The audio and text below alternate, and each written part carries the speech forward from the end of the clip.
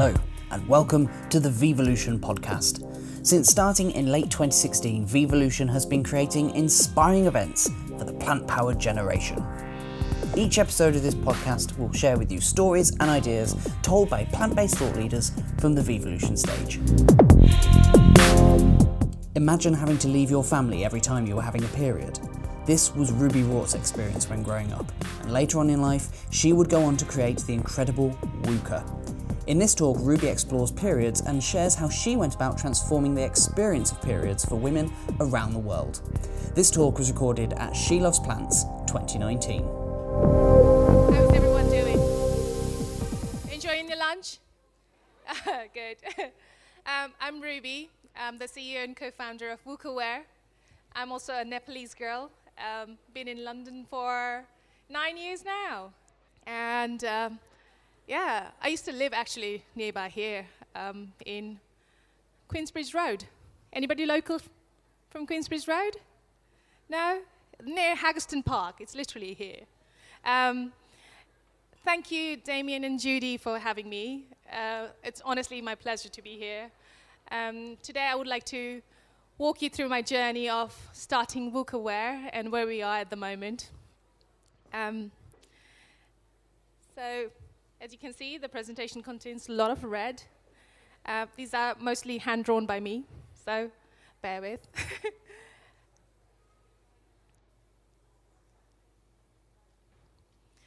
At the age of 12, I had my first natune.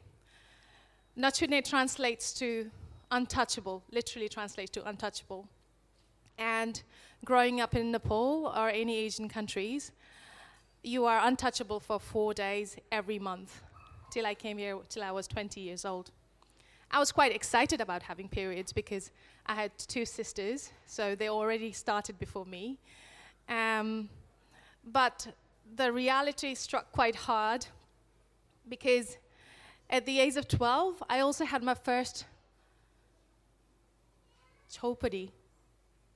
Now, I don't think many people here know what chopadi is. It's a horrible social tradition where women and girls are banished to a menstrual hut or cowshed when they're on their period. And this happens every month, and still happens in far western part of Nepal. I grew up in eastern part of Nepal, so we were slightly liberal kind of thing, so I only had to do this once. So my mom handed me some sari rags and told me to go to my aunt's house because I cannot be seen by my father or my friends or any male person in the family. So I was sent to my aunt's house and I was given a room, my own plate, my own bowl, and basically treated like I'm a prisoner. Now, at the age of 12, I think for any girls, that's a horrible thing to go through, almost like a permanent scar. And it's very sad, sad to hear. Girls in Nepal still go through this condition. In the urban area, they stay at home, but in the rural, like villages and stuff, they still go to cowshed and menstrual hut. It's illegal. Girls, I think every year 3-4 women die because of the cold. They are trying to heat themselves up, but the hut is so small. They inhale the smoke and die of suffocation. Many of the women and girls die due to snake bites.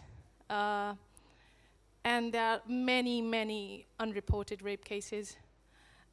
It's just horrible. The government are trying to tackle this, but I don't think giving them a punishment is a way to tackle any kind of these kind of horrible tradition. I think people should be incentivizing, saying that, okay, maybe you'll get rewarded if you don't send your women and girls to the cowshed and then they don't diet, rather than giving them a fine. So I came here 9 years ago. The problem still exists here. Before going into the free period, I just wanted to talk to you about what are the problems that girls and women face, especially in developing countries, and why they miss out on their school.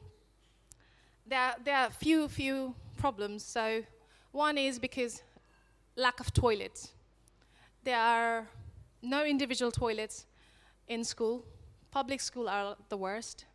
I went to a private school, and basically we had a common toilet where there was a canal in front of you, and then 6, 7 girls used to go to the toilet at the same time, squat, wee in the canal. So if you have a period, that's like one of the embarrassing moments. So this deters the girls from going to school.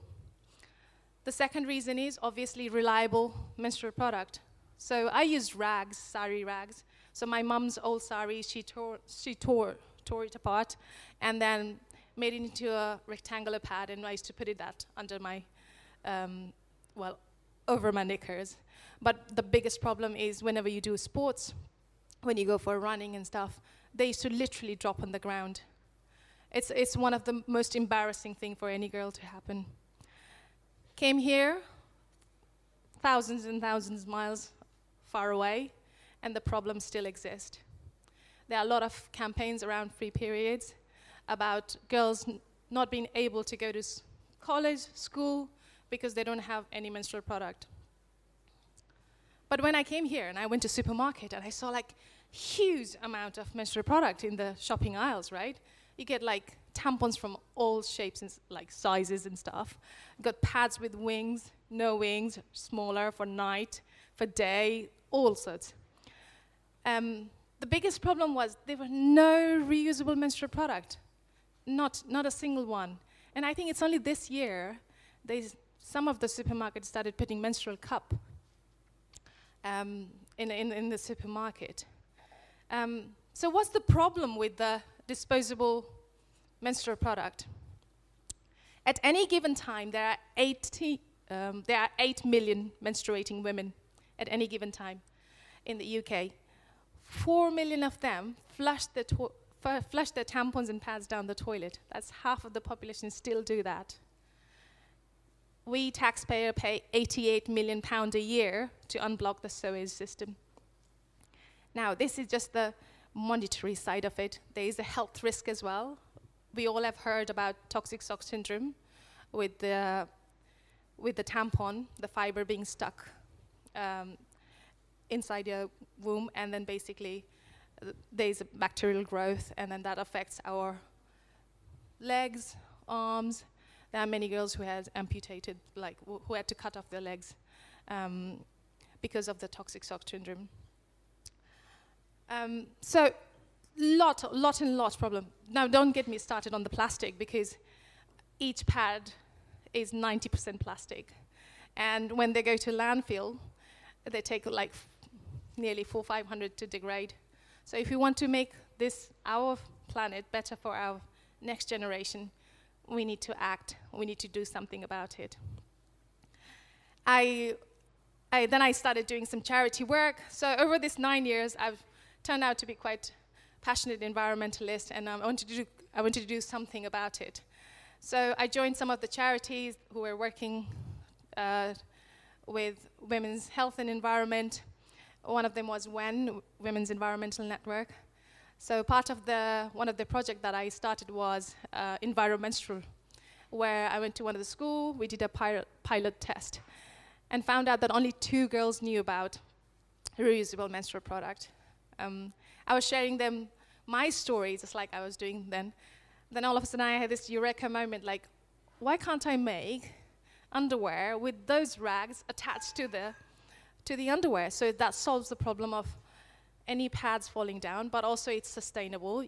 Girls can take it home, wash it, dry it, use it again.